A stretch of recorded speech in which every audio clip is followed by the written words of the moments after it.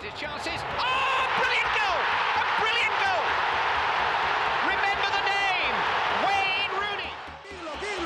Pirlo, ancora Pirlo di tacco, tiro,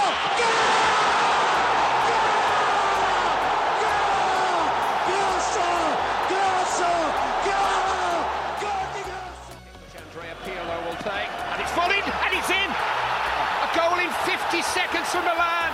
Oh, would you believe it? Paolo Maldini, the skipper, has scored it. Balotelli, Aguero!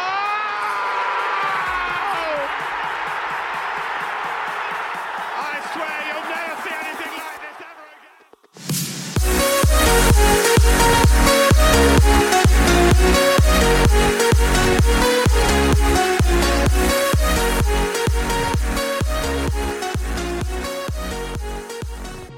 Hello, everyone. We are back, the Footy Fans podcast. Andrew, Santo, Joe, and our first ever guest appearance, First ever. Phil Bonadonna, coming on, joining the pod.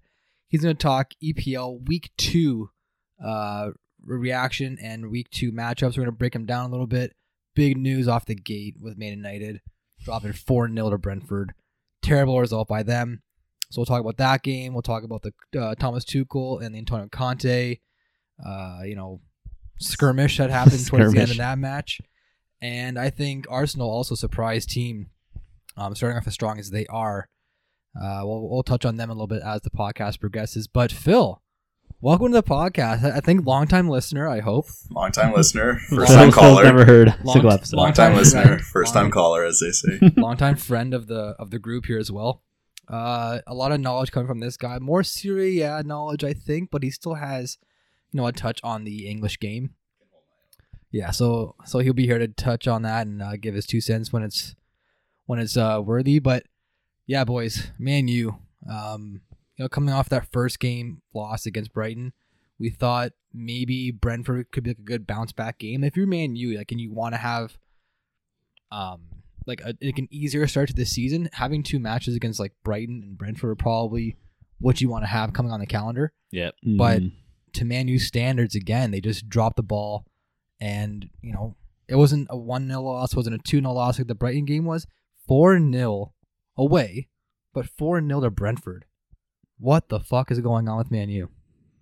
There's no plan. I mean, Phil was talking about it too. It's Arsenal had the same kind of start last year. And, we talked and we mentioned how Arsenal, they have a plan under Arteta and the kind of profile players they want to go for and what they want to accomplish with the club. With Man U, and you kind of see it with who they've been going after in the last even 48 hours. Yeah. Some of the pundits make a joke, let's have a dartboard, just throw stuff at the dartboard. People like Casemiro and Joao Felix and these guys, why would you want to go to Man U if you're them? So. Yeah, the De Jong saga too. Yeah, it's just a very strange situation. I think it just comes down to we're not sure what goes on behind the scenes. We don't know what their recruiting's like, but they just might not, be at the level they need to be at if they want to turn the club around. But, it's hard to say exactly what the issue is. But it's also nothing new because we saw these signs last season too. Yeah. And it's funny because we don't want to turn this into last season when we were just bashing Arsenal because Arsenal was the most talk-worthy team last season with how bad things were going and all that.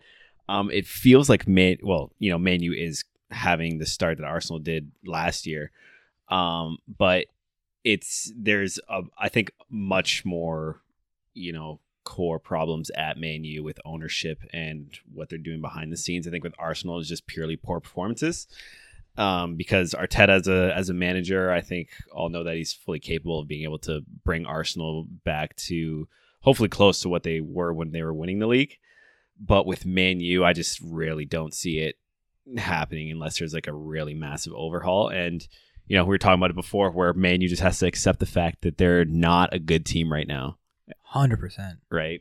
And they're poop. Yeah.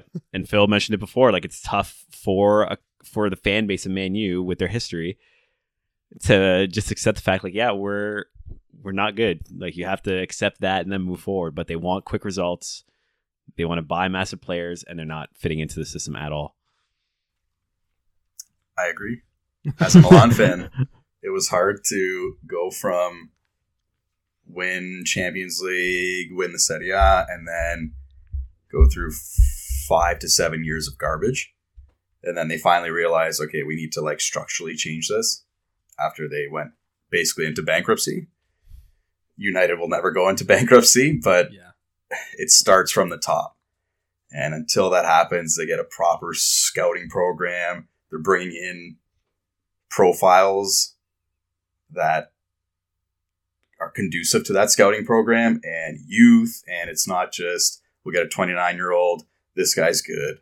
Oh, well, I don't know about this one. No, you stick to your profiles. And it'll take 2 years. But like you said, United fans don't want to wait 2 years. Yeah, they're an impatient fan base because they're so used to that winning culture that they had. I think last episode we touched on with Sir Alex Ferguson and like that culture that he built with United for so long. This isn't that United. Like, not even close. Like I think this might be like my favorite quote I've ever said. I think what the fans that United want is what Sir Alex Ferguson brought to the team. Like they look in the past, but they have to look towards the future. They can't focus on the past and say, "Oh, this is how we have to play." They have to look on a new way to play, like in the future, to like for years to come. And whatever culture is being built, I say culture with quotations, at United, it's just not fitting with the players, not fitting with the fan base. I think I saw a tweet that the Glazer family might be out finally. Like they've been having so much pressure from the fans for years now, to try and restructure the management group or the ownership. And I think they're starting to now look at it and say, okay, we might actually have to sell some of our shares or, take some steps back in the boardroom or whatever the case is, which will probably be a good idea because the way that they've handled this team, like Phil said, from the top down, it's just been such a shit show for the last 5 seasons with the whole, what's his name, Van Gaal going there and Mourinho and after you go through 6 managers, you have to be like, okay, I don't think the manager, because they're not some of the best they are really good, obviously, but they're not granted they're not Pep Klopp level, but they should be getting results against, some of these clubs that they haven't been able to get results against. Yeah. I think Ten Hag was a good choice. Yeah. But he just needs time. Yeah. That's the thing, right? And they're using the same players as last year. Yeah. Basically, yeah. They're not that bad of a squad talent-wise, I don't think. Right. It's just something something is just not meshing. They're you look at that roster top down. There's a lot of players that every club in the world would love to have. Yeah. Oh yeah. Why isn't it working though? You look at their starting 11 that in the game against Brentford. Your top 4 is Ronaldo, Rashford, Bruno Fernandes, and Sancho, which are class, quality players. Christian Eriksen there pulling the strings alongside Fred, who we said before is kind of hit or miss, I think. But I think their biggest weakness is that back line. Yeah. I think Martinez coming in there this year might be a good sign for them. Phil, where did he come from? Does he come from Syria? No, he was Ajax. Ajax? Okay, yeah. So he's obviously a Ten Hag boy coming along with the manager. But then having Harry Maguire there as your other twin tower back there, alongside Martinez, I think that's just such a disaster waiting to happen. Yeah. And then Luke Shaw, he was good a couple years ago at Man U. He had his bad injury. But when he came back, he wasn't the Luke Shaw that was at Southampton when he got recognition. Yeah. And then De Gea, too. A couple of big slip-ups from him. I've been saying for years, De Gea is, kind of hit or miss. I don't know, what... Is he starting to feel the pressure around him? But the thing is, they don't get anyone else to come in to, put pressure on him either. I don't know. If he doesn't make those mistakes, I don't know. Do they lose? I still think they do because they don't do anything, noteworthy. They have they're they're on paper they have such good players, but they're so individualistic where they just don't play well as a team. Yeah, you don't really know what's gonna happen when Man U plays, and with the other top teams, you kind of know what to expect. And even with Arsenal coming up, kind of their system. Man U goes on, it's like what's gonna happen? It's kind of they're figuring it out as they go. You know the other team's gonna score.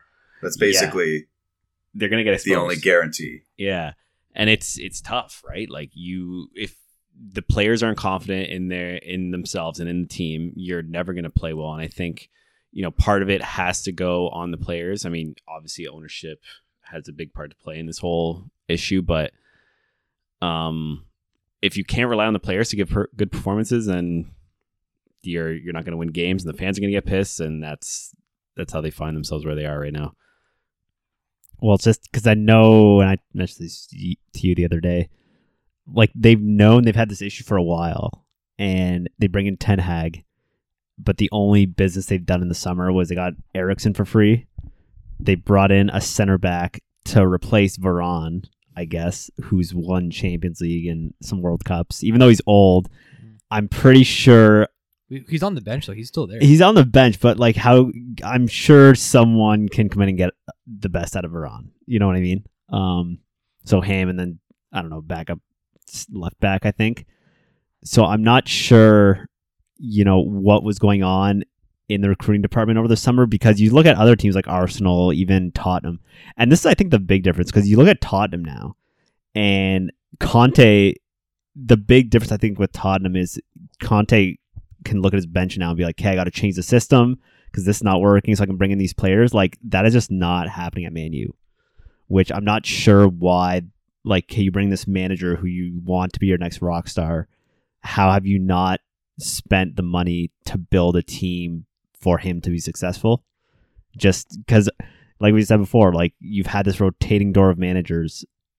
The manager's not going to fix the issues with the players at this point. And the one big difference about Ten Hag coming in when he did is that previously when Solskjaer came in from Mourinho, it was midway through the season, and Ragnick came in last year midway through the season. Ten Hag's had a full off season now, like to get his team sorted out. He had a full off season to get the players he needs for August, come like week 1 of the season. And yeah, he's brought some guys in. Like I said, Martinez came in from Ajax with him. Van de Beek, obviously being Dutch as well. Yeah, Dutch. As well. Like, he'll get some starts, I think, under him, which I think is a good idea because Van de Beek was brought in there. A lot of high praise, and then he just didn't play. $60 million just on the bench, never played, loaned out to Everton. Like halfway through the year. Just big mistake from them, I think. But yeah, I think Ten Hag, he is very different than what we've seen in the past from United managers. Like David Moyes, like he was a manager at Everton for a long time, established culture at Everton, and like had them playing very well. Van Gaal got in there and like did his thing. Mourinho, obviously, Solskjaer kind of had. I mean, Solskjaer was like a legacy player, so he just kind of got the job, I think. And then Ragnick came in for damage control, where Ten Hag, we see he's a developer. Like he'll take a side like Ajax with younger kids, develop them, get them ready to be transferred basically and sold and profit from it. If he can do the same thing at United but keep those players at home, then yeah, I think they'll be pretty good.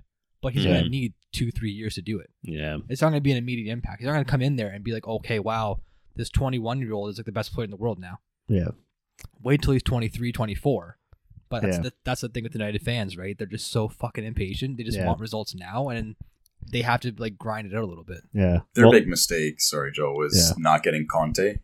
Oh, they had the chance. Oh, that was massive so stupid. problem. Big mistake. Then, you probably would have had the same results. Yeah. Like in the league, you probably would have still finished around 5th, 6th, 7th with Conte, but having a summer with him would have been interesting to see how this team changed, or maybe it's just uncurable. Yeah. So you look at Tottenham now, though, like yeah. now that his system's in, and he didn't even. I know the first game, none of the new signings started, and I don't really agree. Like, you don't have to overhaul a team every transfer window, right? There's something to keeping the same team together, but their transfer strategy, I don't really understand. It's not like they're pinpointing areas, right? And okay, we're going to improve this with maybe 2 players here or 1 player here. Just like you said before, just throw darts on a board and see what name comes up. Like Rabiot's done because he wants 10 mil. And if you're Rabiot, I don't really blame him. Like, you go into that situation, I kind of want to get paid a little more. It's the Premier League. But now it's also like a toxic environment from the media too. Yeah, as a player, do you want to go there? Yeah. Like, knowing the way everything is. Yeah, it's honestly like the Leafs sometimes. That Leafs. Pressure cooker of the media. Yeah. Some players will thrive and some will melt. Yeah. It's not easy, but as a player right now, knowing everything that's going on, do you even want to go there? No, it's like a rat's nest. Like, why would you want to get involved in that? I don't know why De Jong. I'm out too. Like, Yeah, But then if you win I'm out of here. on the other side, Sure. then you're like the biggest hero. the Leafs will never do that. But United still has a chance, to Yeah. win trophies. But I don't know. I mean, if you're Conte, you're probably so happy. You're like, good thing I didn't go there. Because like you said, he went to Tottenham, he got to build a system, and now like Tottenham's like very, like really solid now. They're competitive. And they Yeah. got them to actually buy players. Yeah.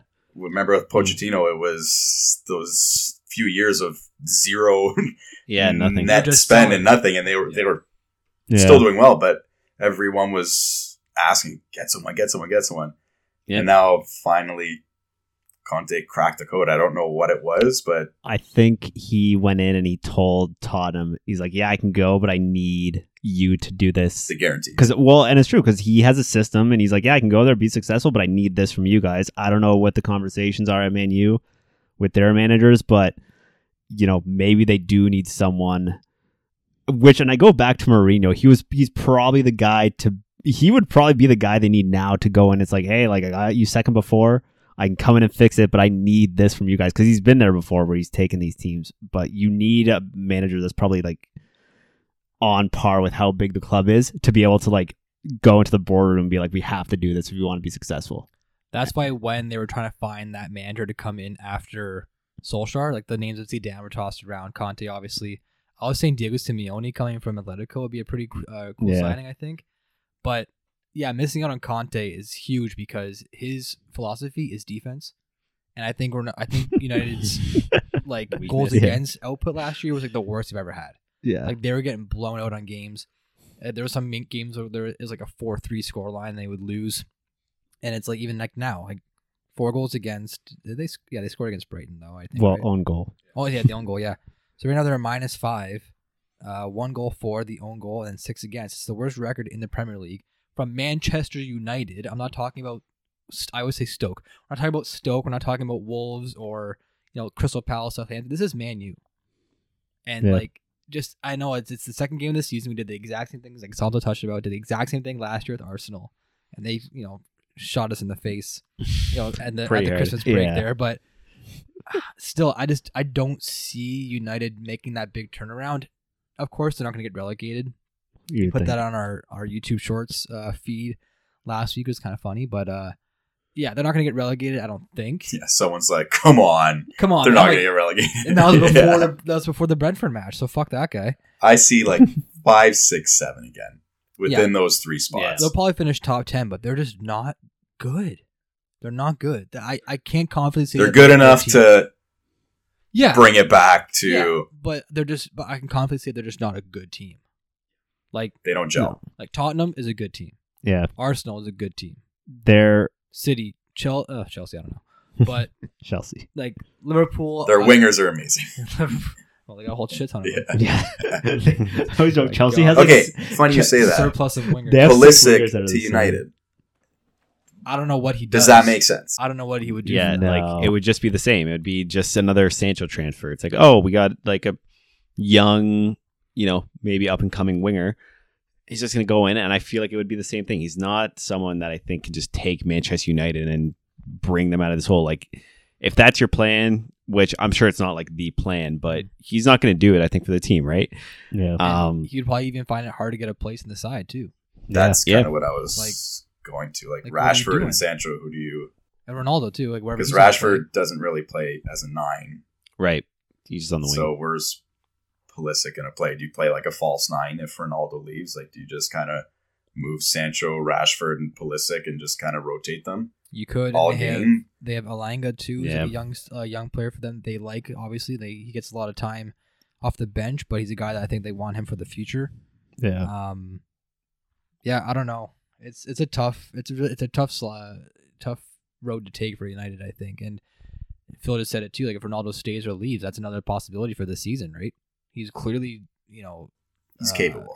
distressed though with the situation and doesn't like the direction the team's going in. I think Ten Hag even said like last year, like I don't know if I'm gonna have Ronaldo in the team next year. Like his whole mentality is young players, pacey players, which Ronaldo still has pace, but he doesn't have Ronaldo 25-year-old pace. He's Right. 37 years old. Yeah. Like But- he just doesn't fit into whatever system Ten Hag wants to build. And even Ragnick too. When Ragnick came in, he said he might find it hard to find a place in the side.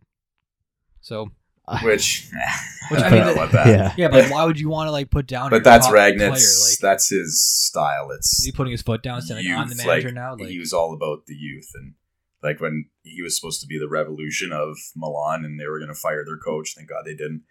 And then it was when Ibra was coming back. He's like, I would never take him, and Ibra was basically the start of Milan's Yeah. rise. He was So that like missing you, piece, you do need that bit of experience. Like Ronaldo Yeah. being 37 or however old he is, like he's still valuable to those kids on that team. Like you go in every day, you see the way he works.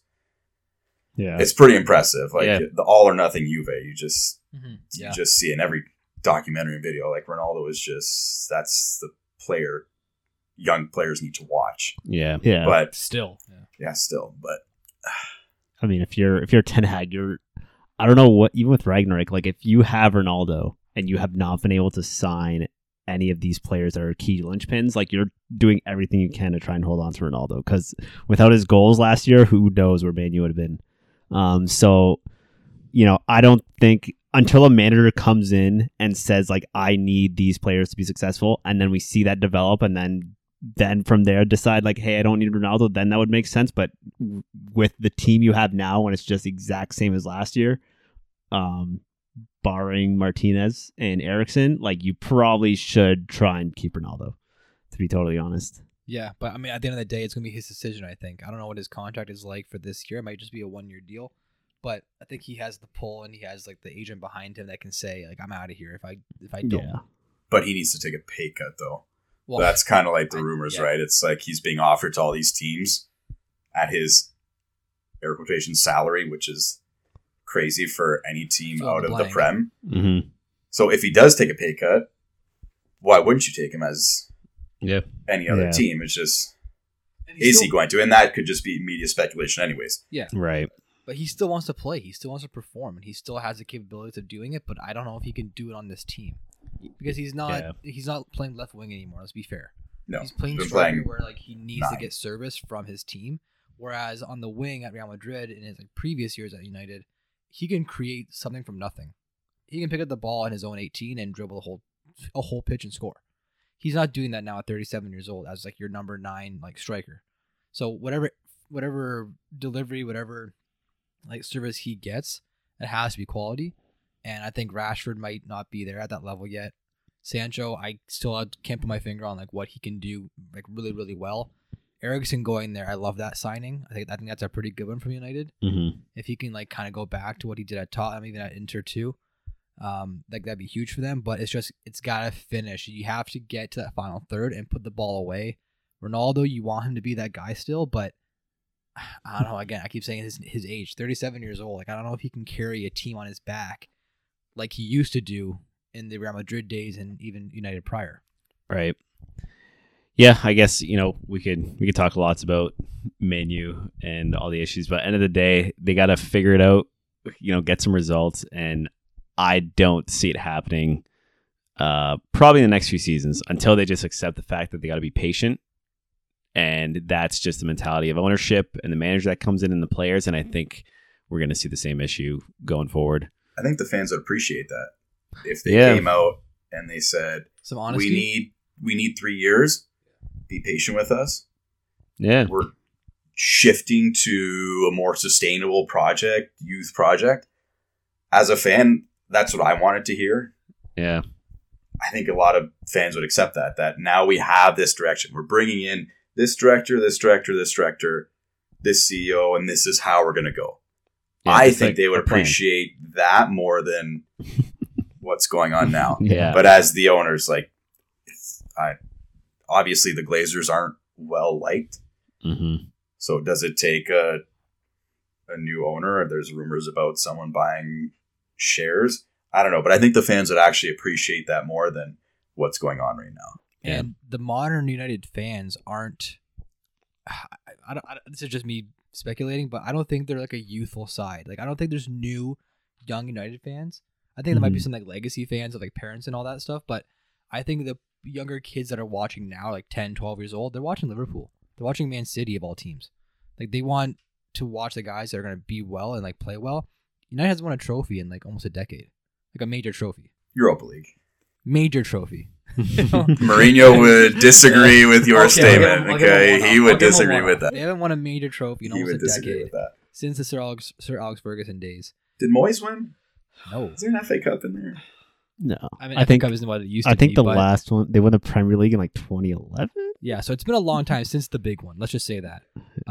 Champions League, they've been non-existent. FA Cup, yeah, they might have been around a little bit, but they haven't, achieved like a big pinnacle status in a long time. So I don't think new young fans are being attracted to watch Man U. So it's an older fan base who I think will respect the fact if owners came out and said we have to do a rebuild, they would be more understanding. Mm-hmm. If you're like a 13-year-old kid and you're watching your team play and then they just fall apart and go to shit, and they said, okay, I know you're young and you're used to us winning all the time. Take a break for a little bit. We're gonna be kind of shit for a little while. You'd be pissed. You'd be like, I'm flying out of here. I'm going to watch somewhere else. But if you've been a United fan and grown and like lived and died by these guys, and the ownership comes out and says that and shows some honesty, it might be actually good. Like you said, like I think they're big adults. You can understand. They can take it. And I think that would actually help the team more than hurt them. Yeah, you see it in different sports too. North America teams have done it. Other teams in Europe have done it. It's when they're honest, I think the fans appreciate that. Not that the team owes anyone anything in the grand scheme of things, but to keep the relations with the fans. Yeah. Like the Rangers did it in hockey. They put a letter out. Never seen that before. They literally put a letter out saying, we're tanking and we're rebuilding. And 2 years later, they're Cup final. close. No, they're Eastern final? in the semis, I think. Eastern final. Yeah. So, Yeah.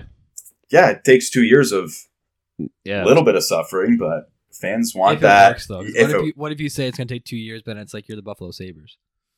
well, then you start something new, but and then- at least there's that on it. That's the first part of the project is that change. People want to see change, not Isn't that like Adrian from Rabiot. Big Daddy when they say like Sid's 2-year plan? Is it then they find out who Sid is? Die. And it's like a 10-year plan instead. what's his plan? Don't die. Don't die. Yeah. And he's at the 2-year Hooters plan? at the end. Nah, He's 15-year flipping plan. burgers. Hey, Sid. Yeah. Okay, so going to a fan base who like we said, kind of newer fan base. Really excited to watch them play. Tottenham versus Chelsea. Conte versus Tuchel. I mean, this game kind of had everything. Oh, yeah. The only thing that was missing was a red card, I think. Well, we got red at the card. end. Not by any player either. Yeah, By managers. exciting match. Chelsea kind of threw it away at the end. Unfortunate to see from my point of view, but still, it's an exciting match, and I'd like to see the London rivalries back in the sport. I mean, it's been time and time again where it used to be Chelsea Arsenal, the big rivalry.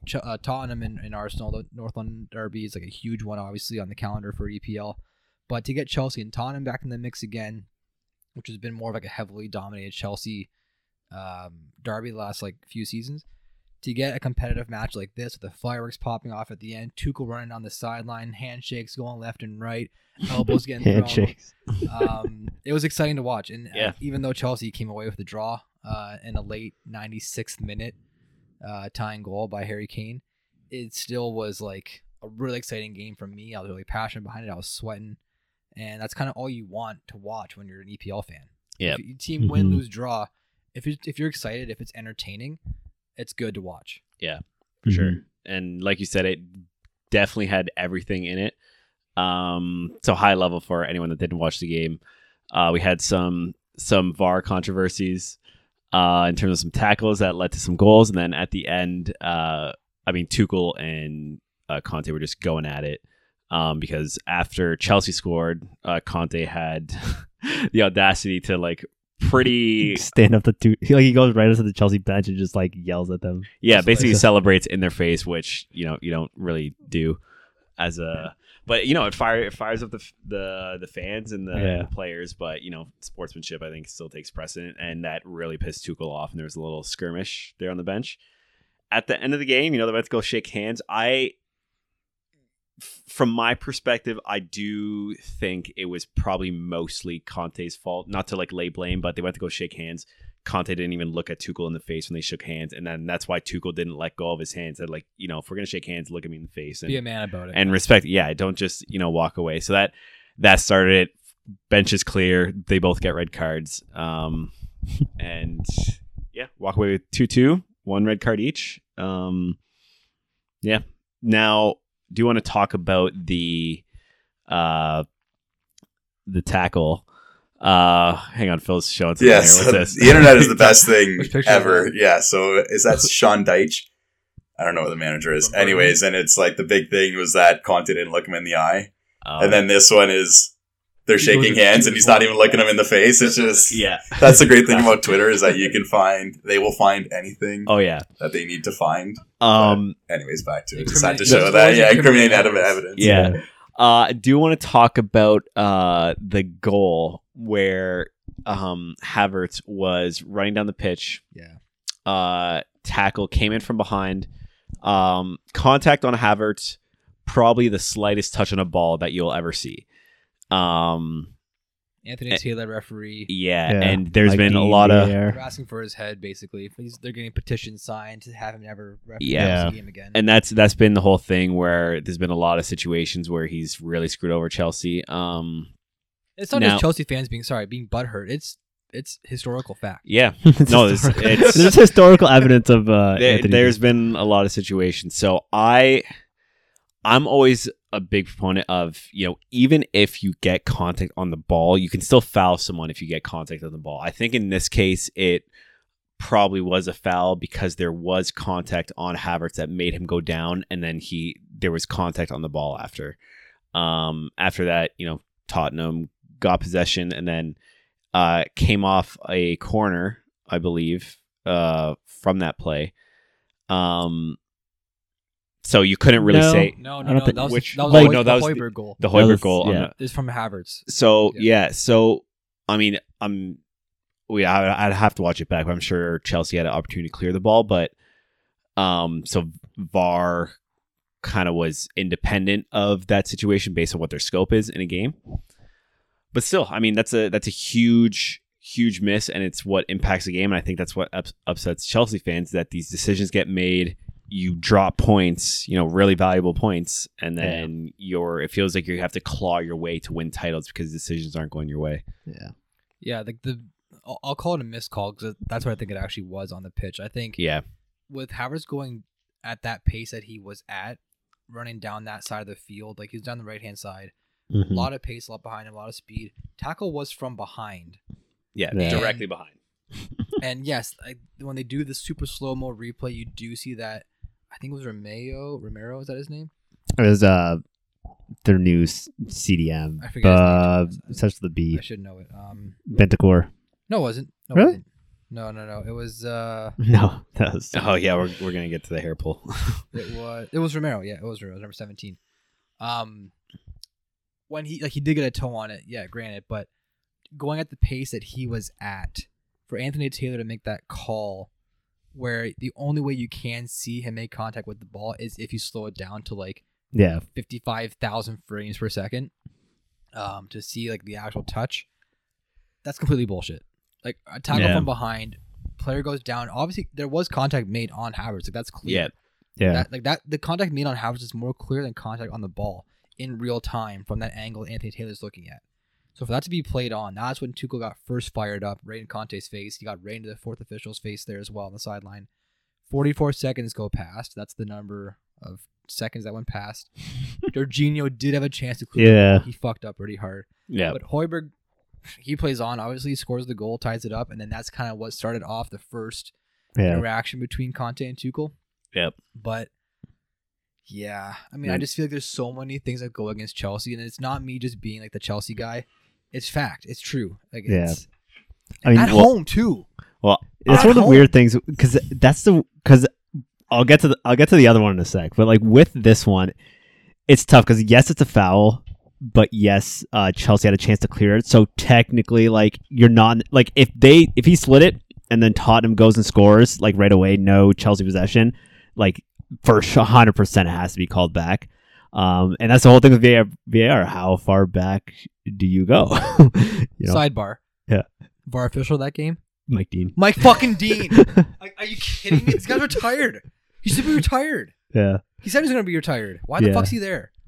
So Like the two worst guys in Chelsea history, Anthony Taylor and Mike Dean get the same game for fucking London Derby? What? Kidding me right now? So there's that one. The one that I'm still rattled about is the hair pull. Yeah. I mean, like for clarity, I know that's not the corner that they scored on, but if you're VAR and you're looking at that, that is like violent conduct. They said it's non-violent conduct. They're both bald though. Who That- Cucurella? Both This is true. officials Both have officials. no hair. Well, because I've seen Good point, there's So there I've could be seen- some it's- bias here. Well, because I know Ronaldo, like there was the one clip where like he went up to someone and they were sitting on the ground. And he went and like he didn't even pull his hair that hard. He just like grabbed his hair and like yanked at it a bit, and he's like straight red. So like I'm pretty sure a hair pull is violent conduct. 100%. Now I know a ref came and says, "Oh, they're not. It's not violent conduct because they were both pulling on each other." I'm like, yeah, well, two players can go for a ball, and if you kick someone in the face, you're still doing Yeah. violent conduct. I'm just super confused how they look at that, like, because it's clear as day that Romero yanks Cucurella to the ground with his hair. It's a bitch move. It's too. pretty bad, and it's 100% a red card. So I don't see how you see that and be like, okay, yeah, it's a red card and a free kick to Chelsea. Like I'm still rattled about that one. for as soft as things get called sometimes, like if VAR comes back and you see that guy not even like throws an elbow to somebody, but like you get your arms up and you get an elbow on like someone's chin and they go down like pretty softly, Yeah. they're gonna call that as a red card Probably. by VAR. If someone does a headbutt, like Darwin Nunez in Liverpool game, headbutts somebody, they go back, red card. It's on camera. His hand. A full on grasp and yank like I've never seen before. He's basically trying to do like a pull up on Cucurella's hair. That's how hard he yanks it. Yanks it all the way down. He flies back. Like Yeah. Cucurella was like left helpless. Yeah. He could not support himself. He just got thrown to the ground, and they're just like, oh yeah, that's fine. Yeah. Like, Yeah. And VAR can't issue yellow cards either, which is like bullshit too. Like if you can't issue, like if you're reviewing it anyways, they're basically saying it's like no foul. Well, yeah, and that's sorry. You done with that? I want to go on forever. I'm just gonna go. done ish. I just want to make a point on that because I saw a lot of stuff on Twitter where people were saying like, "Oh, this is a clear foul like VAR," which in kind of a defense of the scope of VAR, they can look at something and they're not in the realm to say, "Yeah, that's a foul, so it should go to Chelsea." So in this case, they played on and then Tottenham eventually scored. Now, if here, like we're just watching a clip here and Cucurella's just losing it, understandably so. You can't really say that VAR should have called it foul because they're not allowed to, which I think is kind of another issue in the sense because, I think people in the VAR room were looking at that, obviously seeing it was a foul, but not feeling like it was a red card, which I think impacted, all the events that ensued and Tottenham ended up scoring. So I obviously think it was a red card. Some people might make the argument, well, like, oh, if you pull a jersey like that and there's jersey pulls, then it won't go down. But I think any contact on a player's body on the head, if you make some violent contact towards anyone's head, that's violent contact and it should be a red card. That's a good point. Like Chiellini, people would probably say, in the World or the Euro Cup, Chiellini yanked down Saka by his jersey, but a jersey pull and pulling someone's hair are two very different not things. a red card. That was just the best tactical foul. Yeah, tactical foul, Last pulling defender? someone's I mean, shirt. if he grabbed, Was he last defender though? He was on the sideline Close. after No, midfield. like, I don't think it wouldn't have been a red card for that. Questionable. But like because that's the thing is like if you pull someone's hair, if he pulled his hair and that, like that would have been like red card. It's red card for sure. And like if someone has it, like okay, well, if you grab someone's neck and do that, probably a red card and like Yeah. yank them down. Does the fact that it wasn't against the run of play matter? What do you Like mean? the one on with Cucurella, it was a dead ball foul. It wasn't during the run of play. I think it was worse. It's worse that it wasn't against a run and play because the fact that the ball's coming in and like they're not even going to the ball. Imagine if we're just off the ball and I just yank it to the ground by your hair. We're not even playing the game at that point. I'm just yanking you down, which I think makes it worse. That should make it a red card. So they didn't score on that corner, and then they scored off the ensuing corner, which I think was the main issue. That's Yeah, the because issue. if that They foul score, if they that call foul the would have been foul. called, Yeah. then Chelsea would have the ball possession with like 1 minute left to go in the match or 2 minutes left to go in the match. They would kill time and then it would be done. But wasn't called. Chelsea cleared the ball out for another corner. Kane comes and scores, And that's all she wrote for Chelsea fans. I mean, it's a frustrating match to watch. Again, it was exciting, like I said from the beginning, but Chelsea did have chances to put it away too, and they just didn't finish. But credit to Tottenham for fighting hard. I mean, Stamford Bridge isn't what it used to be by far. It used to be like a whole fortress where like Chelsea would go undefeated at home for consecutive seasons. It's a little more penetrable now under Tuchel and like Chelsea's like aging back line with Thiago Silva and Azpilicueta didn't actually play in this match, but usually he's in there.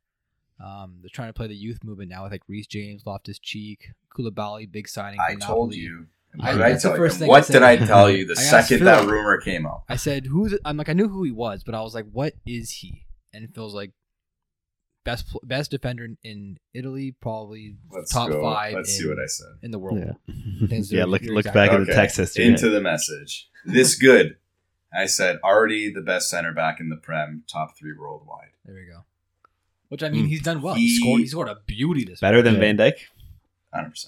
I didn't know what Van Dijk does. Van Dijk That one season that he amazing. had, I'll give you Yeah. that. They were on unstoppable. his first season too, But- like, just crazy. Koulibaly, obviously the City and marketing, that's a whole different story. You can do 10 podcasts on that. That's why I think Styria is not. Yeah, as but good if as you what it actually is. watch him and how good he was for Senegal, amazing. The guy does everything you want. So, Chelsea, And he scored this Okay. match. He scored a beauty goal. Yeah. yeah. Nice. Oh, he'll make some runs. If he wins the ball and he's got his momentum, he's actually going to go the whole Did you see his goal in length this of the game? field. You're gonna, Really? You're gonna lose You your didn't see shit. the goal. You're gonna Part lose of my ignorance on this, but your- Yeah. It's okay. it was a busy weekend of Yeah, golfing. look at this. Again, Phil's live reaction.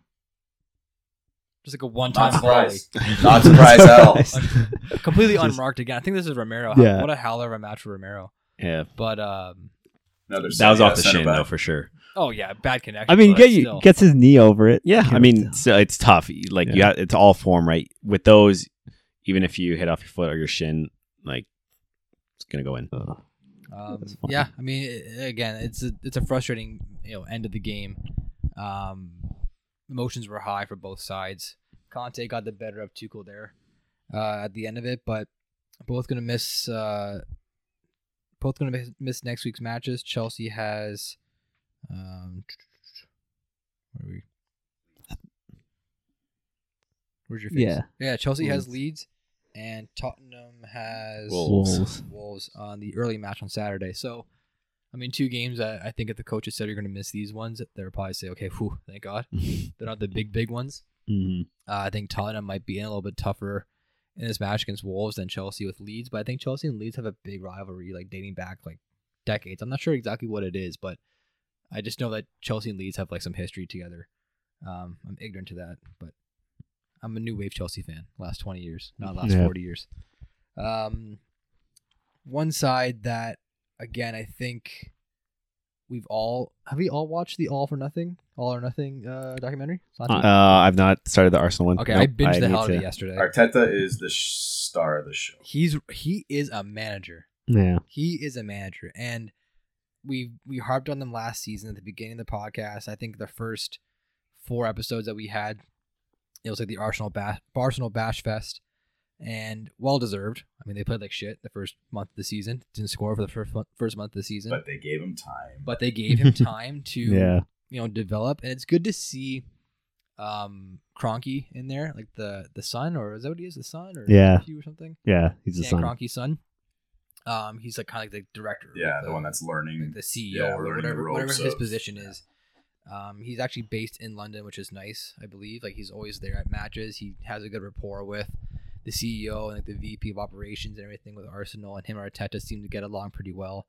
And I think as Arteta said at one point during the documentary there, that he said that it's just good to have ownership in your back pocket.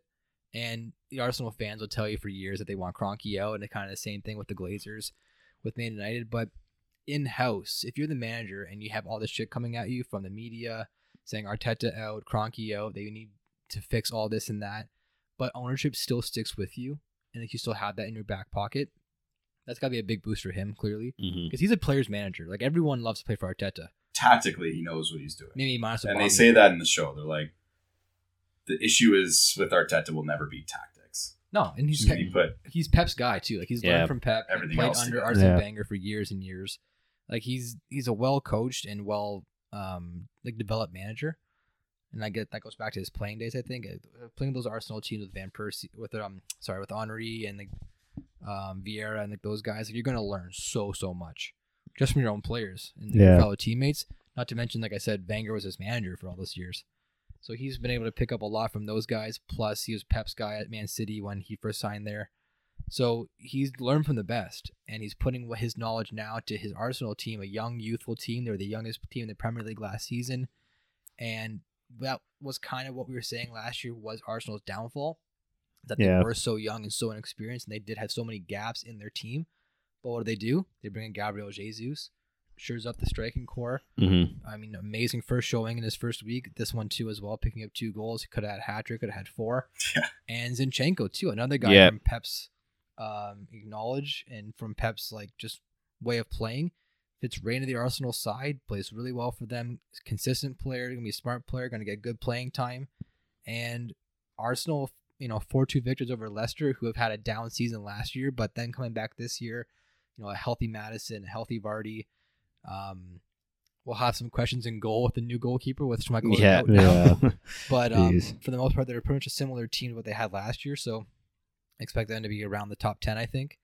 But I mean, I'm super impressed from Arsenal, and recency bias of watching the show. That's what makes you. I'm like, oh my god, this team's amazing. It's in your head now. Good. It's like, wow, these guys. This is my team. This is my top 4. This is my top 4 team. Yeah. But even prior to watching that, from the first game of the season against Crystal Palace, it's just a 2-0 victory, but it was one of the most dominating 2-0 victories I've ever seen. Yeah. And that was kind of my expectation from Arsenal going into the season without watching the documentary of last year, but then now I'm watching that, and then I watched the game against Leicester. I'm like, oh, boys. And we're going to see. We might be in trouble here with, Arsenal being a competitive team. Yeah. What are we going to do? How they react to the top 4 failure. Those episodes come out tonight. Yeah. Okay, yeah. So how the whole collapse goes, but obviously they've rebounded way perfectly. Better. And you can tell the type of manager he is, how he gets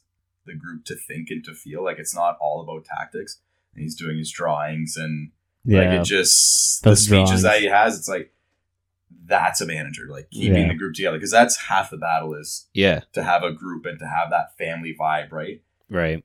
And collapsing at the end like they did could derail quite a few teams, but obviously they've done in the short 2 weeks that they've had, looks like they're well on their way to get that top 4 spot. Lots of time, obviously, to play. Anything can happen, but I like them. Yeah, totally different side of them that I didn't know. Yeah, and I think that's the fact that they had just such a terrible start last season, and then went all the way up, didn't make top 4, and now they're responding back. I think that just shows a lot of character on their end, to be able to bounce back like that.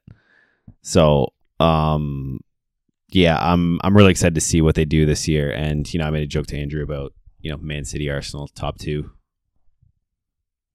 Might not be a joke anymore. Yeah, might be legit. And we've seen before in other sports where you learn from your mistakes, you learn more from defeats than you do from winning.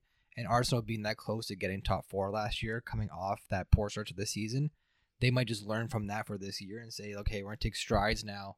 We know what failure feels like. We know that we were this close to making our goal last year of top 4. And so they're going to come back even hungrier this year. I totally think that's kind of what they're pushing for. And that's what their motivation might be. But, man, if they can surprise a lot of people and they can, beat up on some teams, that'd be great for them. Mm-hmm. They haven't, again, it's only the second week in this season, but they haven't played anybody yet. Granted, Crystal Palace, yes, we know who they are.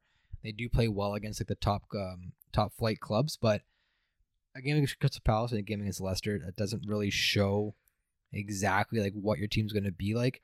They have Bournemouth this weekend coming up. But those are the teams you have to beat. They're the teams you have to beat. The top 4 teams in every league need to win those games. Right, you got to win the games. You got to win. The rivalries, those wash out in the end.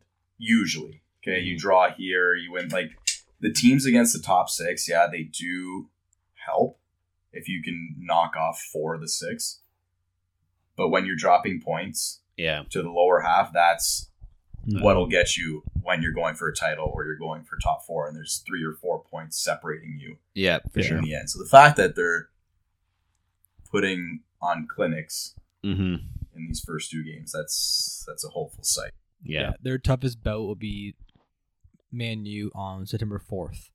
That'd be like their toughest game, I think. Like, big names aside, like They're gonna win. We'll see.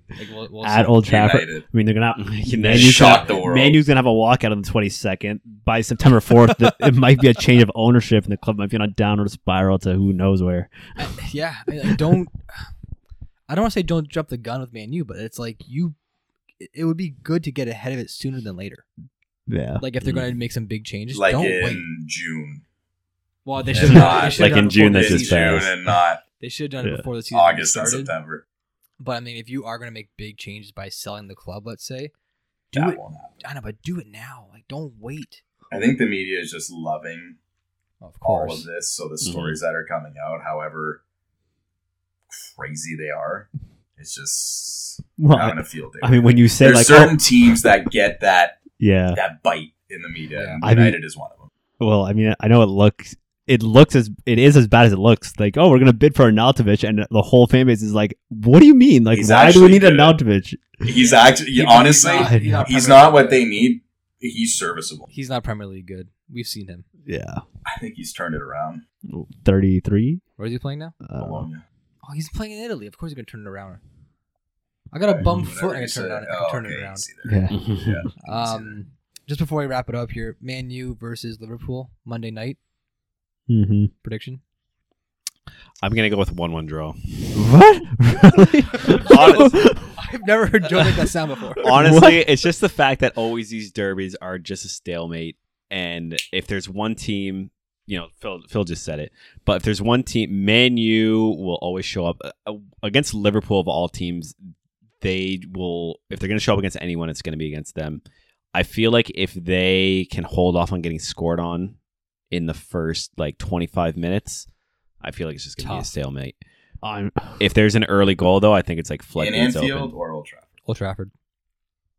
but they're, I don't know if you saw, they're like the Man U fans are scheduling like I a heard walk. about that. So I heard like about that. I don't. That's not like a great like. What does Statement Mash do it against? Yeah, it's not like a great Against chemistry Liverpool? for you to go and get a point off Liverpool. I know they haven't had the best start to the season, but knowing Klopp, the fact that they drop points their next 2 games, we have to go in and win this game. Like, we've already dropped 4 points. Are you If you're- concerned Yeah. with their forwards, like losing Mane? With Do you Liverpool? think that Well, I mean, affected Nunez is that? out now, but the other guy that they brought even in, with Nunez there, if he's not suspended? I mean, I don't know enough about Nunez to make a fair judgment on him. I know they brought him in at a pretty healthy price tag, but I mean, Luis Diaz has been a player since Clutch. he's been there. I think they signed him in But January. then beyond Diaz, so last year, Salah, Firmino's still there. Jota's Jota. still there. I mean, they're gonna go back to probably Firmino, Diaz, Salah front line, which they've played it before, so that might actually play out well for them. They're kind of used to it. I mean, I'm going for a 2-3-0 victory for Liverpool, to be totally honest. Yeah, I'm kind of on that page too. Giving me at least 2. Maybe United can claw one back somehow, 3-1 but Liverpool. I got to see Yeah. at least a 2 or Salah had 3. Yeah. Yeah. Salah Hadi, he's due. Wow. he's due. He's due. Yeah, I mean, All right. just If this, De Gea lets in a couple like he did, Couple squeakers. couple squeakers, Jesus Christ. Looks like Yeah. Rob Greenback. or this is the game United wins. Honestly, would you Derby. be surprised if they win 1-0, 2-1? I wouldn't. Not against Liverpool. I think Liverpool's just- going to score at least a goal. Liverpool's vulnerable right now. When have they been pressured? Well, I guess they've been pressured, different kind of pressure. Obviously, fighting with City, but when have they had a start like this? I know people already said. And knowing City aren't really going to drop that many points throughout the Yeah, I mean, this is good. This will be a tough game either way. But people are already saying if Man City comes out, we didn't talk Man City this game or this week. They beat Bournemouth 4-0. Terrible game. Man City's just crushing it. They're just rolling. right But I'm now. saying if Man City comes out and beats Newcastle next week, and Liverpool doesn't get a positive result against a tough game like United will be, people are already saying that the gap's going to be too big. Because Liverpool, they're saying Liverpool's the next best contender. to Man And City. where's City going to It could drop be- the points? This Yeah. could be a 7-point gap. This could be a 6-point gap. No, not 6 points. This could be 4-point gap. But whatever. Depending on whatever happens with Liverpool. Yeah, they're just saying like, because Man City is probably going to beat Newcastle. Let's just say that. Most likely. So like this gap could already be so insurmountable that Liverpool can't come back. And it's only week 3. Yeah. That's not what I'm saying. I just what I've been reading. Yeah, it's still going to be close. City will probably win, but I the don't whole know. thing. I just don't see them dropping points to Fulham like Liverpool did. Yeah. Obviously, anything can happen. Mhm. I just don't see that happening. They'll drop their points in the big games. Yeah, I do think that they're just gonna really take it to like the lower, Yeah, I guess the mid-table and lower. it's going I to be think- the Holland show. Yeah, I think they're just so overpowering for those teams, and there's not enough weaknesses for those lower teams to expose them. I think if they're gonna drop points, it's gonna be against. Yeah, and like the bigger depending teams. on their Champions League schedule too, that's usually when it gets Yeah, a little dicey and injuries like those. I don't know, is it the February slate or that February, mid-winter March. kind of slate Yeah. of the Champions League games when it kind of gets all Like match crammed together match week 4, and like match whatever week 6. those matchups are, then I can see them probably dropping points Mhm. depending on who's healthy and who's not. But right. it's a big if with City and the depth they have. They just Yeah, you agreed. lose Gabriel Jesus, Haaland comes in, Zinchenko leaves, you get that new left back. I don't know his name. They just got him a couple days ago, but they really have no holes. Oh no, No not at holes all. in that lineup Just- at they're all. just- You take off Bernardo Silva and you put on Mahrez. Mahrez Yeah. or KDB because they just like, oh, you can rest, but you go on in like the 60th minute Yeah. and score. and contribute. Yeah. So They're just so good. On that note, though, I'm going to wrap it up here. I want to thank everyone for tuning in. This will be on YouTube. This will be on Apple Podcasts, Spotify. Phil, thanks for joining. Hopefully, Thanks, we'll see you Phil. Thanks, sometime Phil. soon too. You're a very Oh, yeah. good contribution to this podcast. I hope so. Everyone, please like and subscribe this on YouTube. Leave a comment, leave a reaction, leave a rating on Spotify, leave a rating on Apple Podcasts. We are the Footy Fans Podcast, and we will get back to you next week after all the week's action. see you, everyone. See ya. Ciao.